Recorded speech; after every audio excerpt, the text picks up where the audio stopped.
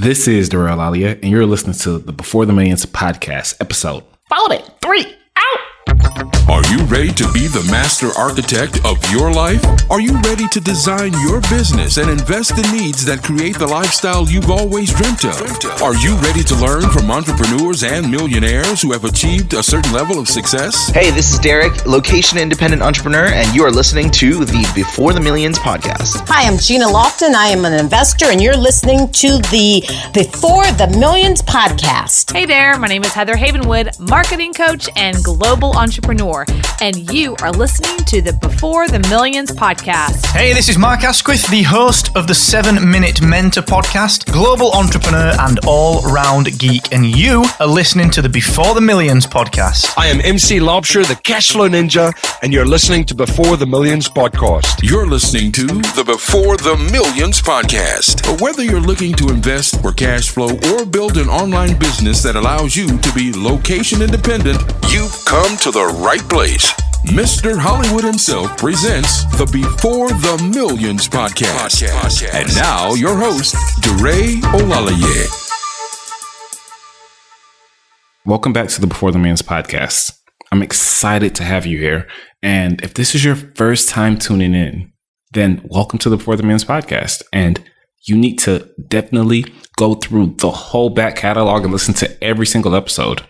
In fact, I actually just got a selfie, a BTM selfie. Shout out to Cliff from Silicon Valley. He's a software engineer at LinkedIn, and he is currently binging on the Before the Millions podcast. He is the listener that sent in the BTM selfie, which is pretty awesome. And if you guys want to see it, it's on my social media, which is pretty easy to find. So there you have it. BTM selfie is a thing. So again, if you are a new listener and you want to create the lifestyle of your dreams and you believe that real estate is the vehicle to help you do that, I highly recommend that you listen to my podcast and all the podcasts that are right up this alley, because it's a wealth of knowledge and it's free. I got an email the other day from a listener, and the email goes like this. Hi, DeRay. I'm so excited to have found your podcast about a month ago. My significant other vaguely mentioned real estate as a career path last year when we had an in-depth talk about how we wanted our future to look. I immediately told him that he should become a real estate agent first, and he boldly rejected my advice. He just didn't feel like he needed to be. After a bit of digging around on the internet and all the terms he threw around about buying buildings and creating residual income, I finally concluded that he specifically meant that he wanted to get into real estate investing. We just had no clue what it was called or that so many people were living a life of financial freedom. We want the money, but more importantly, we are ready to reclaim our time. I jumped in right away and found your podcast as well as the Bigger Pockets website, both of which I now obsess over daily. I'm proud to say that I bought each of us copies of the Rich Dad Poor Dad book, and our self-education will start this week. I'm currently a registered nurse, and she talks about what she does and what her significant other does full time. And they plan on getting married soon, and they plan on having kids. And they believe that it would be great for them to get into real estate investing full time as soon as possible. So that's their plan, because they stumbled upon this podcast, guys. They had this yearning desire, the same that I did. And I was in a similar situation. I had no idea people were living this lifestyle. I had no idea there was a whole other world out there. I mean, I thought I did. I thought I understood that there was a world out there in which people were, living a passive income, cash flow lifestyle. But I didn't really understand that it was possible for me. So I totally relate to this. And I'm glad that, this listener was able to share this. I hope that we're able to touch a lot more lives, and we're able to kind of peel the onion back on this fascinating concept of financial freedom. So if you know anybody who would be interested, share this podcast with them. I think they'll find it highly beneficial. Anyways, guys, on today's show, we are speaking with Mr. Matt Theriault. Matt is a real estate investor, and he has one of those stories, guys. He joined the Marine Corps. And then we went on to start a music label, a hip hop music label that did really, really well, guys. When he hit his first 7-figure year, that's when the quote unquote music bubble kind of happened and things went digital. And people were running around like chickens with their head cut off because nobody knew how to monetize in the digital world yet. Of course, these days that's been taken care of, but it took a while. So Matt found himself without a job. He went from this 7-figure earner to I need a job, and I need a job bad, and there are no jobs out here because it's a recession. So what I'm going to do is find a way to put food on the table. So the only thing that he could find was bagging groceries. And that's what he did. He started bagging groceries. So he went from the Marines, a hip hop label, to bagging groceries. And at that point, he realized that something needed to change. That's when he found real estate. That's how he became an investor. And his focus today is passive income. That is his sole primary focus when it comes to his business and the business of the people that he helps is passive income. So we're going to talk about passive income today, guys. I'm going to talk about Matt's story and how to be triumphant, especially when you think that your back is against the wall and there's no other option for you. So without any further ado, guys, actually, the only ado I'll be furthering is the tip of the week, and then we'll get into the show, I promise. Okay. DeRay's tip of the week. So tip of the week, right? I really, really, really enjoy the mindset aspect of being an entrepreneur or being a real estate investor or any type of investor for that case, for that matter. And I think that the mindset is the foundation of any successful entrepreneur. Many of us think we know what it means to have the right mindset. For the longest, I thought I knew what it meant. I thought I had mastered the art of the right mindset and the abundance mindset and having a positive attitude and, guts and tenacity and just all the things that you needed to be a successful entrepreneur through all the ups and downs. And I thought I had that. And, in hindsight, in the sense I did. But as of late, I've really realized that mindset, having that mindset is a daily obligation, is a daily task. You can't go out and read about having the right mindset, create the right mindset in your life by doing whatever it is that you do once you've read that book or once you've listened to that seminar, whatever it is, and think that that's going to be enough to sustain you throughout your business. There has to be a routine. You have to condition your mind every single day. It takes work. You have to feed your mind every single day. Having the right mindset is honestly a full-time job. Cultivating the right mindset is a full-time job. When things are wrong in your investing life, when things are wrong in your business, when things are wrong in your personal life, I want you guys to remember it's not always about what's wrong in your business. In fact, it's not ever about what's wrong in your business. If you think about it, what's wrong at work, what's wrong in your dating life, what's wrong in your business, all of that is really a reflection of you, of your mindset. So the tip of the week this week is your business is like a mirror and it mirrors you. DeRay, how can that be possible? Think about it this way. If you have a business and your employees are not acting accordingly, they're breaking the rules, they're showing up late, they're not doing their work on time. If you accept that as a reflection of you, maybe how you hire, maybe your teaching style, maybe what you do and how you set an example for them. If you attribute that as a reflection of you rather than blaming them or thinking that the business is, going awry, then you can do something about it. You can change the way you hire. You could hire better employees. You can change your teaching style. You can change the disciplinary actions. There's so many things you can tweak and alter and change. You have ability. You have 100% control when you accept that everything that goes on in your life is a reflection of you, is a reflection of your thoughts, is a reflection of your mindset. If you've been making offers on deals for months on end, nothing's sticking, and you blame it on the business, you say, oh man, the system doesn't work. And you go find another system. You think that's going to help? Because quite honestly, everything works. Almost everything works. You just have to work it either long enough, hard enough, or smart enough to get it to do what you want. But everything works. So either you're going to give up before it works and say it doesn't work, or you're going to work it till it does work. Those are the only two options. But if you allow yourself to think that it's the business or it's the employee or it's the model that's at fault, then you leave yourself with no options. You leave yourself with stagnancy, or worse yet, you leave yourself just not really moving forward because you're trying a whole bunch of different employees or different models or different whatever. And it's just not cutting it because you're not cutting it. Your mindset is not right. So in all things that you do in your life, It's never about that thing. It's never about your business. It's always about you. It's always about your mindset.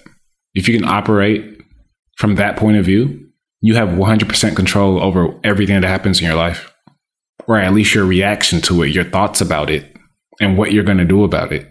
The minute you put that in somebody else's hands, the minute you put that in the hands of your business, of an employee, of a boss, of a coworker, you have no control over that.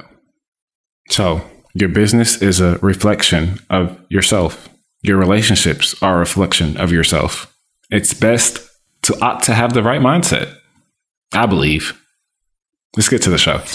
And now your feature presentation. It's a brand new week. We have a brand new guest. He's amazing. He's the founder of Epic Real Estate. His name is Matt Theriault. Hey, Matt, how's it going? Good, Dre. How are you? I'm doing well. I cannot complain. Matt, really, really quick, just want to give the listeners a quick background on what you do, what you're currently focused on, and then we'll do what we always do. We'll dive into the time machine and learn about Matthew way before the real estate investing. So really quick, 10, 20 seconds. Can you give the listeners a context of what you currently do today? Sure. So we're a full-time real estate investing operation in the sense that we go out and we just focus on building passive income through real estate. We do that with rental property and we do it with notes. And we're just sole focus is just passive income, passive income, passive income. And so been doing this for about 11 years. So I've built up a pretty good residual income for myself. And now we help busy professionals. We teach them how to do it and actually do it with them and do it for them in some cases and help them experience the same thing. I love that. That's an amazing business model. And I can't wait to kind of get into that and your story a little bit more. So let's maybe hop in the time machine, Matt. Let's talk about your younger days, your earlier years. You know, Matthew in college. Who was that guy and what was he up to? So Matthew in college, I had just gotten out of boot camp for the Marine Corps and I had joined the reserves initially. And I was also straddling a little bit of a music career that I had embarked on before college. So I was trying to manage all three of those things and was doing okay. Wasn't really too excited about college because I was actually making a little bit of money in real estate. But then I had these one weekend a month that I had to go away to the Marine Corps, and that got in the way. It's only 1 weekend a month, but it always seemed to be on the wrong weekend. And, but I was managing. And then this one thing called activation came along, the Desert Storm War. And all of a sudden I was yanked away from everything and went full-time in the Marine Corps and was basically full-time Marine more than I was a reservist. And so when I got out, I resumed my music career, spent the next 15 years or so in the music business, did really well for myself. Had a small little hip hop label, independent label. We had major label distribution. And so we didn't make MTV, we didn't make the radio, but we had a really good underground independent fan base that bought everything we put out. And so it was a good living for myself and the three buddies that worked for me. And then one day, this thing called the digital download came along and it turned the whole industry upside down. And at the age of 34, having just experienced a 7-figure year doing what I love, found myself in 6 months bagging groceries for $7 an hour. Oh, and wow. So that's kind of where real estate started. Oh, wow. So before we kind of get into that story, Matt, I'm going to need you to possibly give us a freestyle, man. I'm going to give you a beat. And I was the music guy. I give you the beat is how it works. Oh man. Okay. So we can't play that game. Okay. No, we can't play that game. We're not going to find out where freestyling talents lie, but no. Sure. That would have made it for good pod though. Yeah, definitely. For sure. So you're in the music industry and you're having the time of your life. You're doing what you love. This is your passion. This is where your fulfillment lies. And there's problems arise in all markets, and problems did arise in that market. And as soon as things went digital, there was a lull for many, many years before we were able to kind of, recover and figure out how we're going to monetize, in this new digital world. So during that time, you were in the crux of it all. And you were on the up and up. You had a successful 7-figure year and things were looking great for you. A few months later, a few weeks later, things start taking a turn for the worse and you go and you have to find a job working at a grocery store. Tell me how that made you feel, Matt. Oh, it was probably the most humbling experience of my life. Because up to that point, because I can draw this or I can see it really clearly now, because I loved it so much and I was actually pretty good at it and people paid me for what I did. it was just a great life. I didn't have to get up and set goals. I didn't have to have a to-do list. I didn't have to have, daily motivation. I didn't have to read books and stuff like that. Nothing was just, life just worked, right?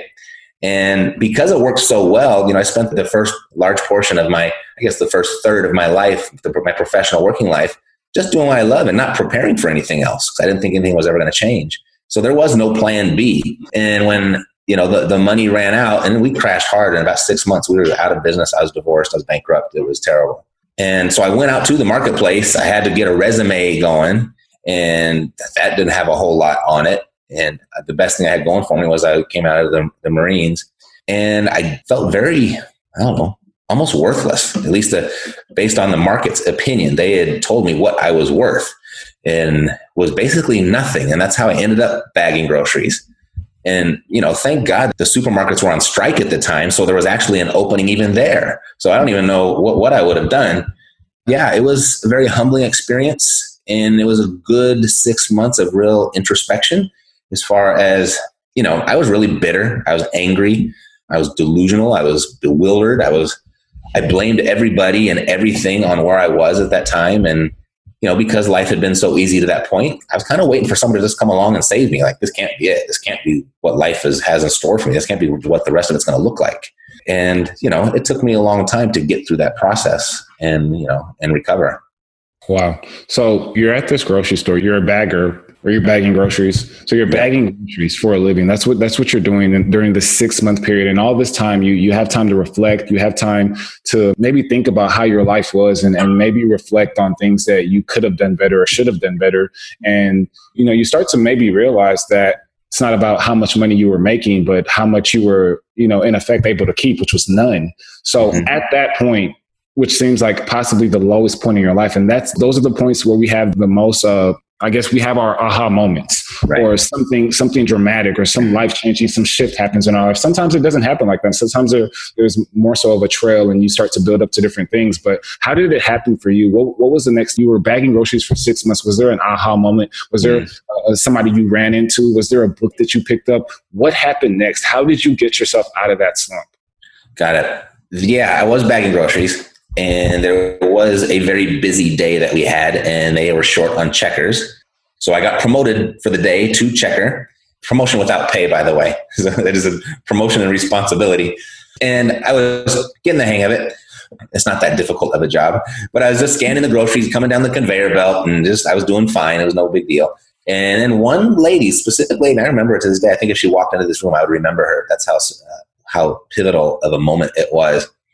If I told you, just imagine, yuppie soccer mom in an affluent area, like you kind of get a picture. I mean, she had her tennis outfit on, she had the diamonds and the gold, and she had a stroller, the dual stroller with twins in it, and it was like the $1,000 stroller, and she was on the phone talking, and she was paying me no mind as I'm scanning her groceries. And I came to the end and I told her the total, and she opens up her wallet, and out of her wallet fell her ATM receipt as she was reaching for her credit card.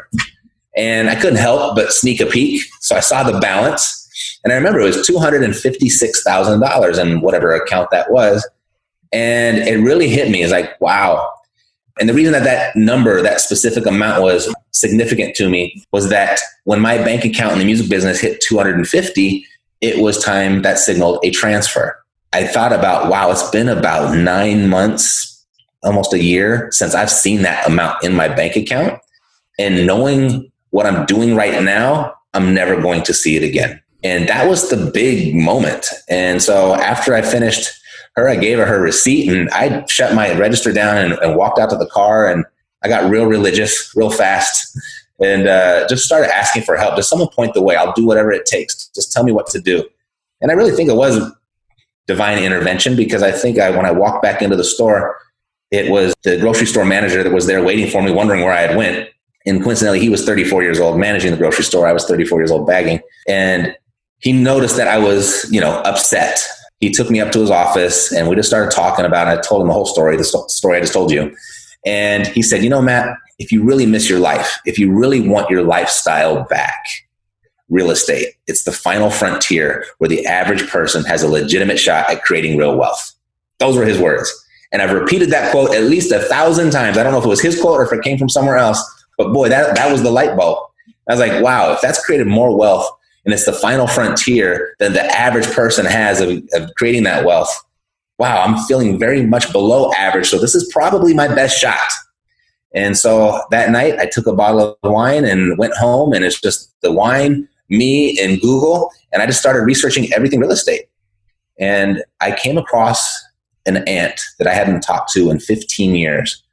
And just by searching real estate, and she was the number one real estate agent just 2 cities over from me. And she had been the number one agent there for 27 years. And out of some drunken courage, because we were at the end of the bottle, I fired off an email and asked her if she wanted to have lunch the next day. And I woke up in the morning and she was so excited to hear from me. She said, of course. I had lunch with her that day, and I was enrolled in real estate school to get my real estate license.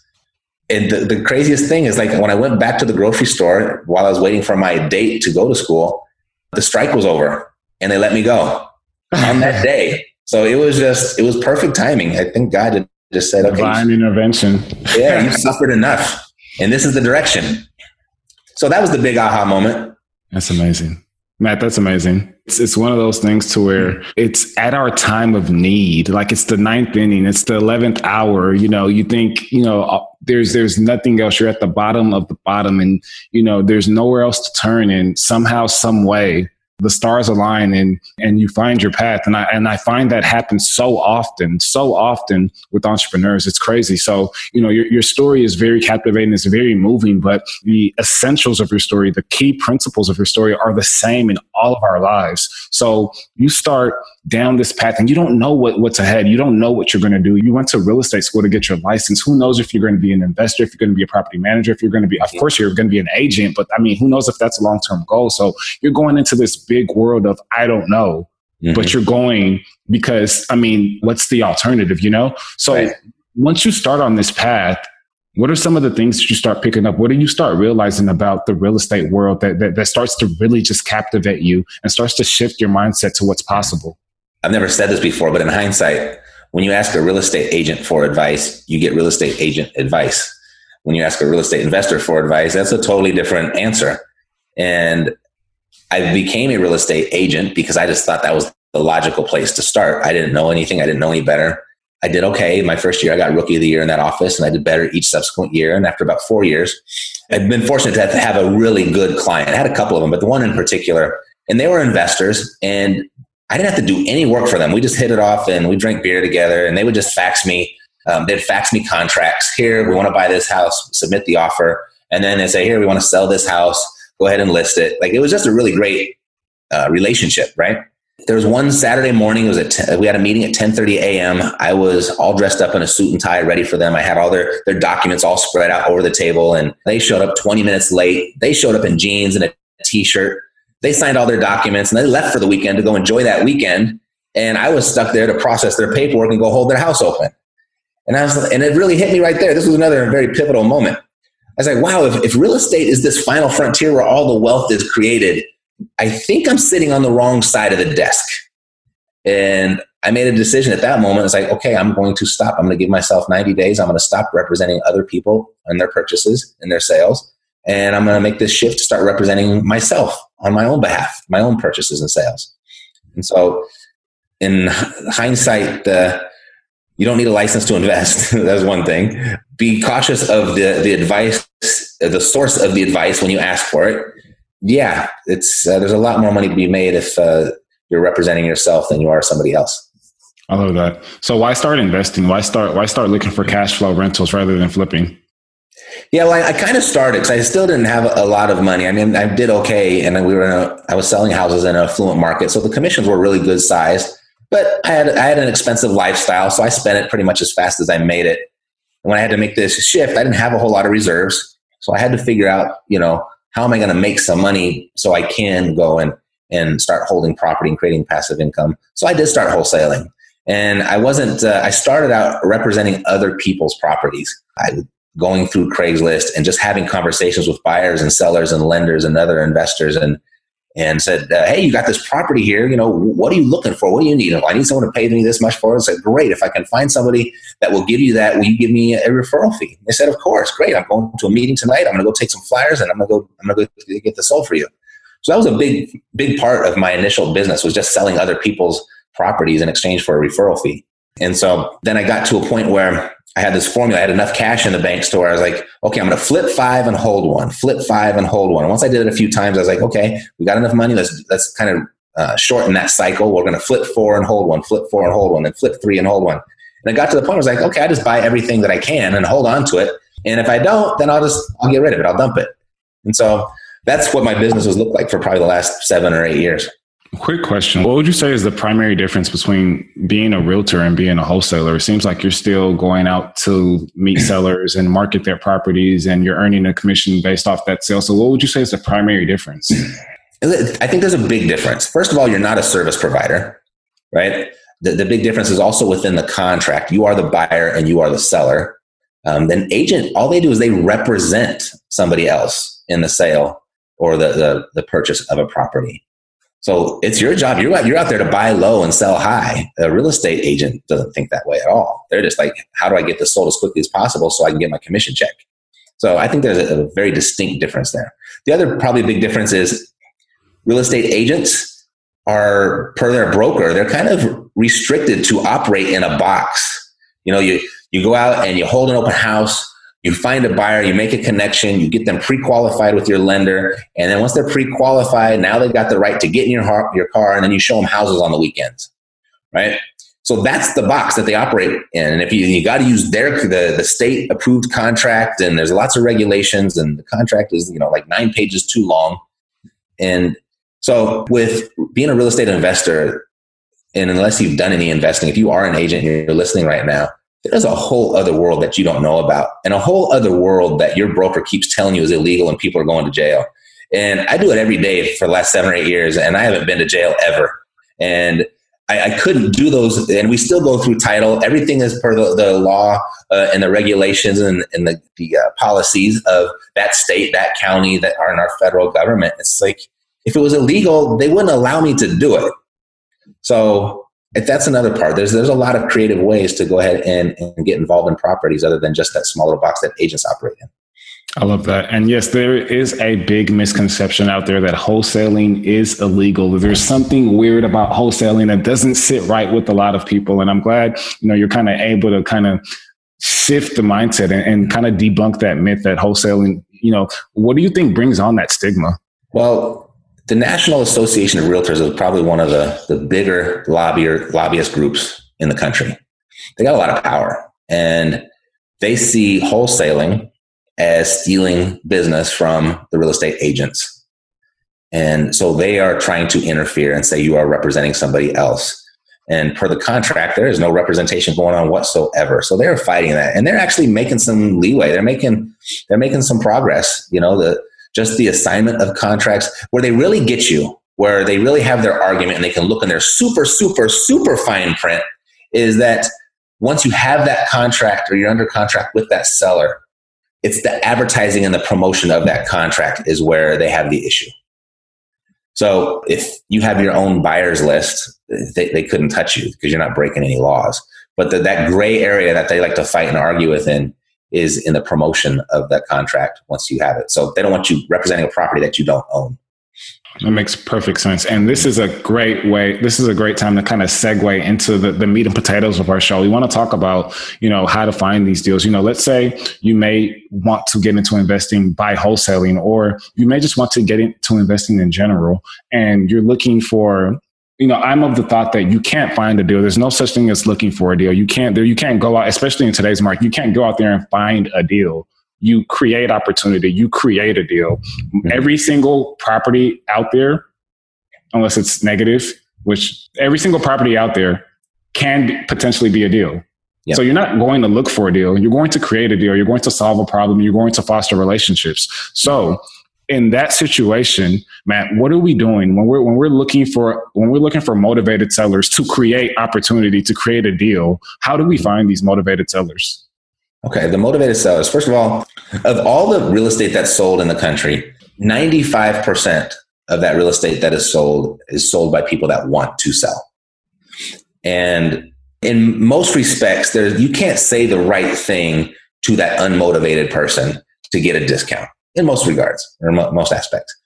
But the 5% that are properties that are sold, these are by the people that need to sell. And they need to sell because there's some sort of distress going on in their life. They've got financial distress, they've got personal distress, or the property itself is in some sort of distress. They got to sell. By the selling of that property, most of the time where that motivation comes from is it's going to alleviate some other problem that's going on in their life. So my philosophy is to look for the problems and the profit will follow. So you're looking for absentee owners. And absentee owners, some of them are absentee on purpose. Some of them are absentee on accident. And if you've been a landlord for any length of time, you know that sometimes it's not that easy. Like it's a pain in the ass sometimes, and you want to dump a property. Or if you've inherited a property, or it was your primary residence that you couldn't sell, and now you're having trouble affording both houses that you're living in, or the one that you previously owned and the one you're living in, that creates some sort of distress. So that's an absentee owner. So that's a really good start. But when you can start stacking additional problems on top of that absentee owner quality or characteristic, you can find motivation pretty quickly, like, with code violations for the absentee owners, or tax liens for the absentee owners, or their house is actually vacant, or it's been burned, or they got weed abatement issues on it. So all of those different types of things, we're just looking for problems. And it's not 100%. You're just looking for the ones that are. A lot of people go ahead and they come current on their payments. They go ahead and they come current on their tax delinquency, but a lot of them don't, and they would rather just not deal with it. So that's who we're looking for when we're finding a motivated seller. So if we're looking for these problems to solve, such as code violations and tax liens, where do we start looking? Where do we begin our journey to find these properties with these motivated sellers in which, there are violations and there are liens? And, are we looking for a list? Are we door knocking? What are we doing? Yes, all of that. So there's two ways to really find them. And certainly you need a list because it's a numbers game. So you need a good size list. There's two ways you can go about it. Much of this information is free or almost free. If you just go down to your county courthouse or your city courthouse, and you can mine the database. It's all public information. Notice the defaults are there. The tax liens are there. The code violations are there. All that stuff is there. There's probate there. There's everything's there. And you can essentially get it for free if you want to put in the time. Now, if you don't have the time or don't want to do that, because it's not the most fun work, I recommend everybody do it at least once and get the experience.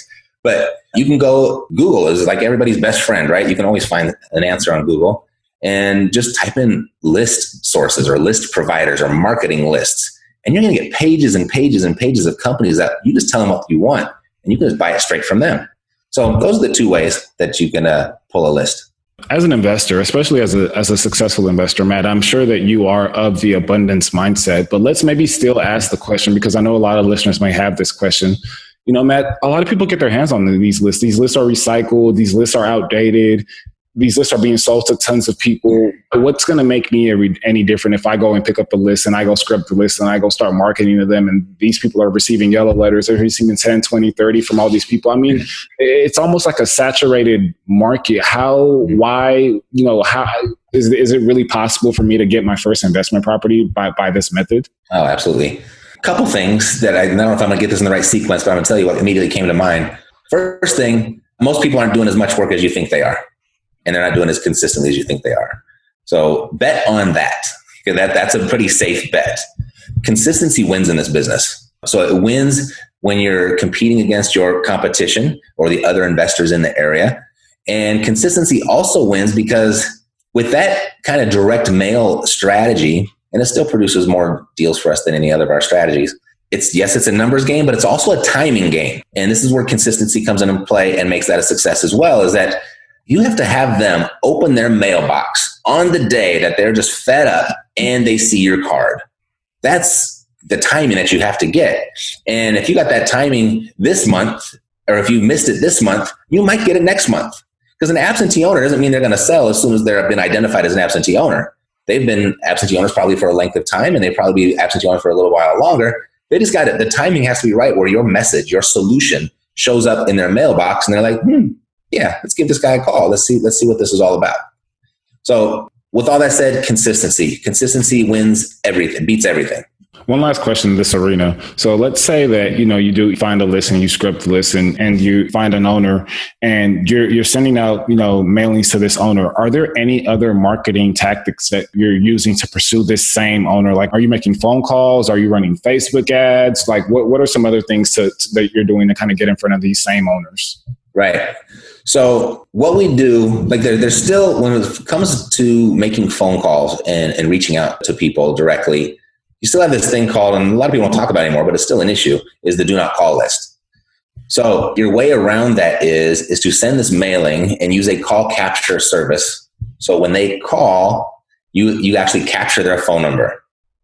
And the law is, and I'm not a lawyer, and you might want to look this up and confirm it, but I'm sticking by it. If someone calls you first, you have 90 days to follow up with them legally. So that's one way around the call, and that's how we call people. We put out marketing materials when we promote our solutions that inspire them to call us. And once they call us, now we follow up. And we follow up with email, we follow up with voice broadcast, we follow up with text broadcast, we continue to send them direct mail. And so that's how we follow up, and we generate a lot of leads in that follow-up. We spend a lot of money on that lead, right? And so just because they said no today doesn't mean it's a no tomorrow. We get deals frequently on a postcard that we sent a year ago. It's not uncommon at all. It doesn't happen every day, but it's not uncommon. The fortune there, it's definitely in the follow-up. The other ways that we go about it, the internet is just a gold mine of information. It has an expense to it, but through pay-per-click, you can target very specific groups of people. The Facebook ads they're targeting is amazing, and you can drive leads that way. And the Facebook ads are much cheaper than the Google pay-per-clicks. We do other strategies where we'll go through, we've got 25 different for sale by owner sites that we go through, and we just fire off different types of emails to them that inspire them to reach out to us, and we create conversations that way. We go through property management websites, and we pull the title reports on all the vacant houses that they're representing. So we can customize a letter that's really specific to that landlord's situation. Hey, I know you probably got involved in this because you wanted passive income, and you probably just spent a lot of money to get this property ready to rent again. I don't know if this is your first time being vacant or maybe it's your last time being vacant, but would you be open to an offer that would pay you very close to the same cash flow you were expecting if you didn't have to deal with all the property management headaches? So that's another strategy that we do, and we actually send them a blind offer that way.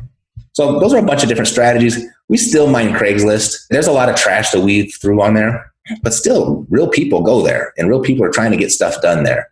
So we go through that, and we do a number of different online classifieds. Yeah, so we do a ton of stuff.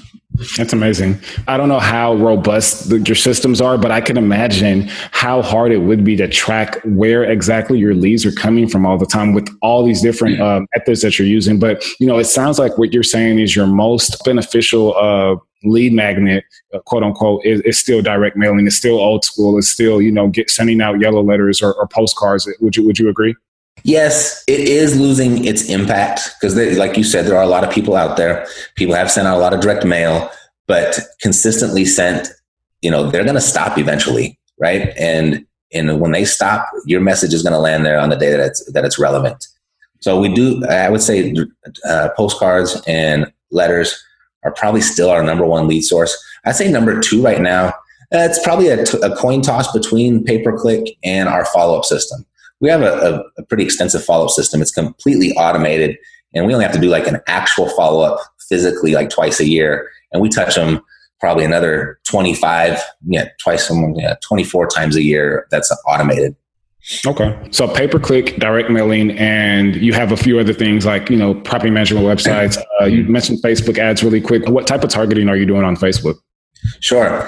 So we do a couple things. Is that one thing that's Facebook, they're pretty smart guys over there. So when you pull that list and you send direct mail to that list, you can also upload that list into Facebook, and Facebook will go ahead and they'll take certain key indicators or points of information and pull out down the matching Facebook profiles and create a custom audience. And so you can put that exact postcard that you sent to the seller via direct mail, you can put that same postcard in front of them on Facebook ads. So it's showing up right in their newsfeed. Like, hey, I just saw this postcard. Now it's on my Facebook thing.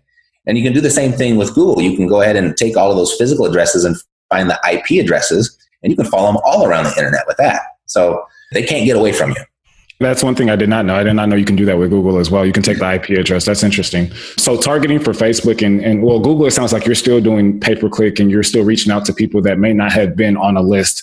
But for Facebook specifically, it sounds like you're kind of reinforcing that you're top of mind by having the people that you've already sent mailers to, having them see your ads on Facebook. But you're not looking for cold traffic on a site like Facebook, are you?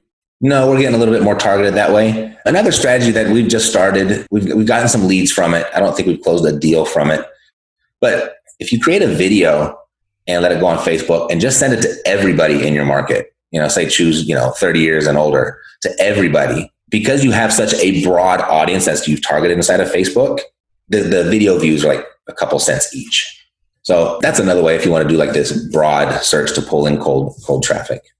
I think, Matt, we've done a great job of giving the listeners tons of ways to find motivated sellers. I mean, you've listed out so many ways, and, even just taking one of those and perfecting those, I think can lead you straight to success. Not, I don't think that you necessarily, especially starting out, you necessarily need to have, a robust deal flow machine of all these methods and ways of getting deals to kind of come to your table. But if you can kind of hone in on one, perfect that, like you said, if you can at least just kind of maybe even go to the county and kind of figure things out and just kind of get your feet wet and learn one method at a time, I think that you'll have a great chance of being successful. So now that we have this list and we found motivated sellers, what's next? So we get a motivated seller on the phone, and maybe we even go and meet up with the motivated seller. How does this conversation go? What type of rapport are you trying to build? And what is the outcome of that initial conversation? The conversation is a little bit different every time, but we do have a framework that we operate within. It's more of a mindset when we go to talk to a seller from that very first call. It's since we have identified someone that has a problem, we have promoted to them our solution.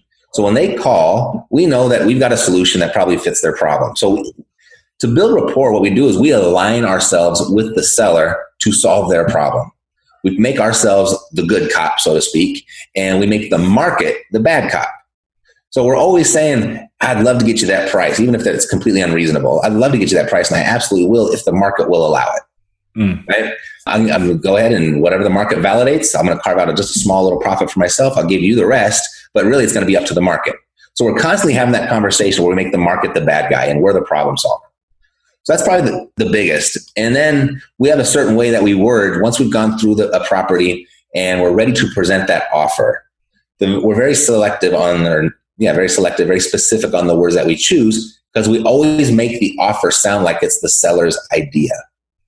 And if you can go ahead and embrace those two things where you are aligned with the seller as the good cop and the ultimate offer that they accept was their idea, you can knock these things down all day long.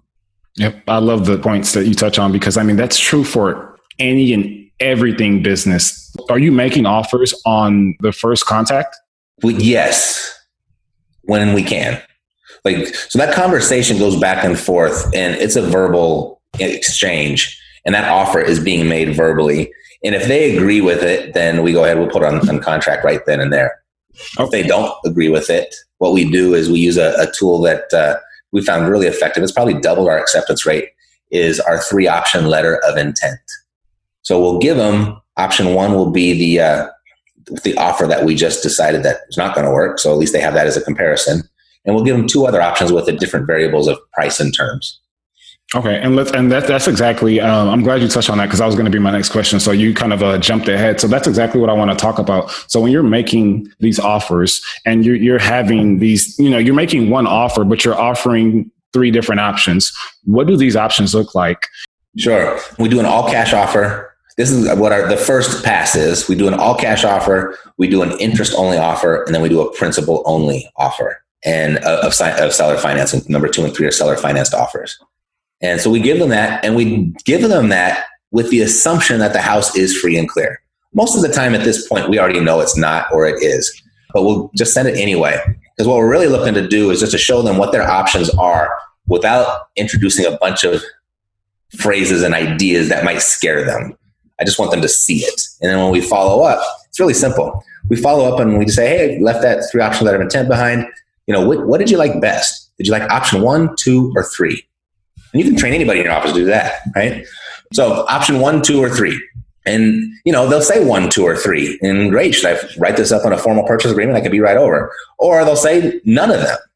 And okay, great. So which one was closest? And they'll give you a number and say, great. So how far apart are we? So all with the intent of getting back into the conversation, getting back into the negotiation to see if you might have missed something, to see if there is an opportunity there. So from that initial offer to the very last one, we take 10 swings. We ask for the sale 10 times. And if we don't reach a deal there, then we just keep them in our follow-up system. So let's maybe walk through a scenario. It doesn't have to be a real life example. Let's maybe take a $100,000 house that has a $80,000 loan on it, and you're having that conversation with the seller, and you're looking to make these 3 offers. What do these offers sound like? Sure. So I don't say principal only, because that's going to scare people away. But what I will say, like if it's a $100,000 house and they want $110,000, I'd be like, okay, then I might be able to do that. How many payments can I break that up into?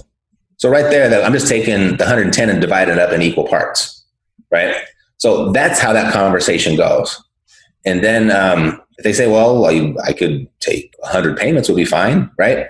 Whatever that is. But then they'll ask, invariably, obviously, it's the obvious, it's a hurdle, but I got this mortgage in place, this loan in place. How do I get around that? Say, great. So this is what we can do is if this is what the mortgage is worth, this is how much you want for the property. We'll divide the equity into the 100 payments, and I'll go ahead and I'll take over payments and maintenance of this property, and we'll get you off that loan as soon as we resell or refinance the property. So that's how that would go. And what about the interest that they would collect? Do they ask about that? How does that conversation go? Oh, well, if you want interest, then that's a different conversation.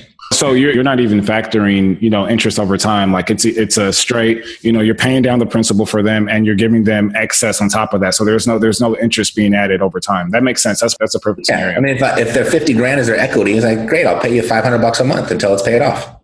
That's a brilliant plan. Okay. So we've learned how to find motivated sellers. We've learned how to talk to them. We've learned how to get around them. We've learned how to be almost omnipresent, be everywhere that they are, just so we're top of mind at all time.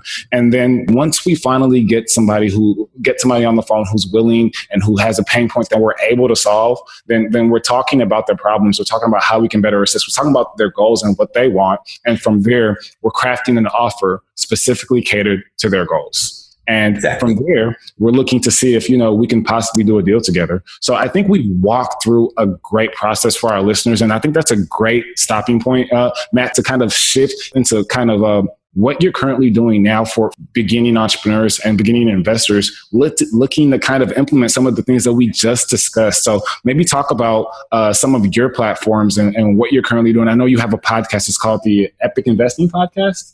Epic Real Estate Investing Podcast. Yes. Okay. We have a podcast. I'm sure you have events coming up. So maybe talk about what you're currently doing to help up-and-coming entrepreneurs. Sure. So we have 2 ways that we help people. And one way is we just they can come into our office and we'll copy and paste our business into theirs. So they're not wasting their time, setting up their websites and designing business cards. Like we get them involved in real estate right away. We put them in a position where within 7 to 10 days, their phone is ringing, their inbox is filling up 7 to 10 days from them leaving our office.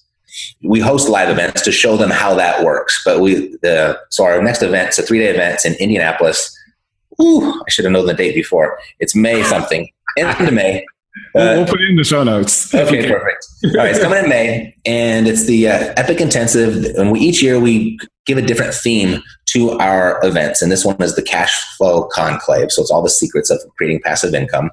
And on day 1, what we do is we go ahead and work with everybody in a workshop type environment where we give them our lead machine architecture, and each person walks away with their own lead machine architecture. They walk away with their own lead machine that they get to go and create, and they get to pick 3 to 5 lead generation strategies of which they like to do.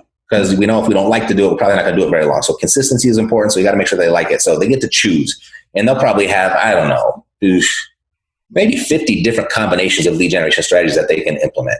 So that's day 1. Day 2, one of my business partners, he has a very successful business in St. Louis, and he comes and on day 2, he teaches people how to talk to sellers. So very much, in the way that I had shared with you earlier, how you create that rapport, how you present your price and terms, and how you actually get the contract signed. And so that's day 2. And then day 3, what we do is we work on everybody's rat race escape plan. So everybody will walk away with an actionable list of items, a list of to-dos that they can do to start their escape from the rat race. So those are the 3 days. And if they want additional help beyond that, then we show them how to get it there. But everyone walks away with those 3 things at least. I love that. And that sounds like an amazing event to definitely attend. So we'll put that in the show notes for sure, Matt. So let's maybe talk about, kind of rounding out our main segments. Let's talk about your current situation, what you do on a day-to-day basis. Your business has grown magnificently since you've worked at a grocery store. So what do you currently do? What is your current focus? Obviously, you're a real estate investor, but within this realm, what does your day-to-day look like? Sure. Yeah, I come in the morning. Gosh, we hold our meetings on Monday. And we do a lot of maintenance on Mondays, get ready for the week. We focus like Tuesdays on marketing, Wednesdays on responding to calls, Thursday on submitting offers. And we just kind of do that cycle over and over again. Got a number of different team members that help me do all of that. And we also host a podcast. So we're up to 3 days a week now. We're going to 4 days a week very shortly. So there's some work and effort there. We also run a fund. So for accredited investors that are looking to diversify or expand their portfolio, they can actually invest in our real estate investing operation. So we run the fund as well. We're talking about, lifestyle design on this podcast. And I know that you have a great lifestyle design. So you're able to kind of spend as much time with your family, your friends, do the things that you love, travel as much as possible. I kind of want you to expand on that so the listeners know what to look forward to when it comes to real estate investing and when it comes to creating cash flow rather than, working for money all your life. Mm-hmm. I've gotten to a place where I enjoy what I do right now is pretty close to as much as I loved music. And my big aspiration is just constant growth. If I can stand right here today and look back a year from now, if I'm further along today than I was then, I'm happy. That satisfies me. And so with that in mind, I work a lot. I'm always working. We're entrepreneurs, right? The brain never really turns off. But I time block my time with my family. I do the best I can not to work on the weekends at all. And then Wednesday afternoons, I coach baseball. Tuesday afternoons, I take my son to karate practice. And then, I'm typically home by 6:30 at night and, good old TV time there. Lifestyle Design Acceleration Hacks. What is your favorite Before the Millions book? My favorite book, I think The Slight Edge. There's a few of them. Awaken the Giant Within transformed my life, and I've read it several times, and it's been a different book every time I've read it. But I think The Slight Edge is what made everything really click for me of how success is created and results are produced. I think whatever it is that you aspire to do, like we talked about a little earlier, whether it's an online business or whatever business it may be, if it's growing tomatoes is going to be your hobby, The Slight Edge can complement that so you're more successful in whatever it is that you aspire to do. What is your favorite lifestyle design app? This can be a business app or a tool. Got it. Yeah, my favorite app right now, and it has been for a while, is Voxer. It works like a walkie-talkie, and you can send recorded messages back and forth. And I deal with my team, work with my team that way, and I work with all of my clients that way. It's just so much better than typing. It's so much better than even, you do the voice command stuff and you got to go back and correct words and stuff like that. Even that's a pain in the butt. But this just sends an audio message just like a text message. And that's been a huge time saver. That sounds like a time saver. So I'll definitely put that in the show notes. What do you enjoy most about the way your lifestyle is currently designed? What I like most, and no one tells me what to do. I think that's probably it, is that I get to be responsible 100% for my results, whether they're good or bad. I obviously have my family that depends on me, but I don't have anybody to answer to. And that's what I like most about it. Love it, love it, love it. What were the sacrifices that you knew you had to make before the millions to get to where you are today? I didn't have a lot of money when I got started.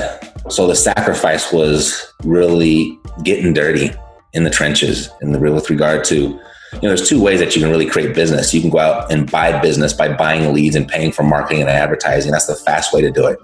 Or you can go out and earn your business by building relationships. And it's a slow way to do it, but it's actually what will take you far. So I think sacrificing, and I really didn't have a choice, so I don't know if it was a sacrifice or not, but I just realized that, hey, if this is to be, it's up to me. I got to go out and do it. And I can't let money be my excuse. And so there's a lot of blood, sweat, and tears in my history. Who was essential to your growth before the millions and why? Who was essential to my growth before the millions? I got to give a lot of credit to Mom. She supported whatever I did. The lady at the grocery store? The lady at the grocery store was certainly an inspiration. I think certainly Rich Dad, Poor Dad, that book just transformed my entire mentality. So it established a mindset. I've been very intentional about creating my environments along the way, making sure that I get close to people that are actually doing what they say they are doing and are getting the results that I want. and getting close to them, being of service to them. So there's a number of people, and there's so many positive ramifications that come from that type of approach to building a business. Last but not least, why do you think so many of us are stuck before the millions, even though we have every intention on getting to the millions? It's an easy question, and there's an easy answer, and a lot of people aren't going to want to hear it. You just don't want it bad enough. It's that. You know what to do. Everyone knows what to do. It's doing what you know is the problem. And if you don't go out and do it, it's because you'd rather be doing something else. You want something else more than what you want or what you think you want. And when you get to that point, realizing that, wow, I would really rather watch The Bachelor tonight than work on my passive income. Once you can come to that realization, and it sounds ludicrous, right? But those are the choices that people make every single day. So I would say the reason they're stuck is they just don't want it bad enough. And I'm sorry if it hurts, but it's the truth. Because we all get exactly what we want. And we are a total culmination of all the decisions that we've made up to this point. That's why we're here. And so, for example, think about that first date you went on and you were really excited about that date. You moved mountains to go get your haircut. You moved mountains to go get to the cleaners. You moved mountains to go get your car washed. You moved mountains to make sure you had enough money so you didn't look like a fool on that date. Like you went all out and nothing else mattered because that date was really important to you. So you got to treat your pursuit of financial freedom like that date. Love it. Love it. Well, Matt, again, this has been spectacular. I've gotten so much value from you. I know the listeners have as well. If any of them want to reach out to you, learn a little bit more about you, where can they find all your information? Sure. So if you're listening to us right now, you know how to find a podcast. So you can go to Epic Real Estate Investing, and you can even put a .com at the end of that, and it'll open up the app in iTunes right to the podcast. So epicrealestateinvesting.com. And if you want to come out and join me at the live event in Indianapolis at the end of May, you can go to epicintensive.com, epicintensive.com. Love it. Love it. Love it. Well, Matt, this has been amazing. And hopefully we'll get you back on the show soon for part 2. Absolutely. Let's do it.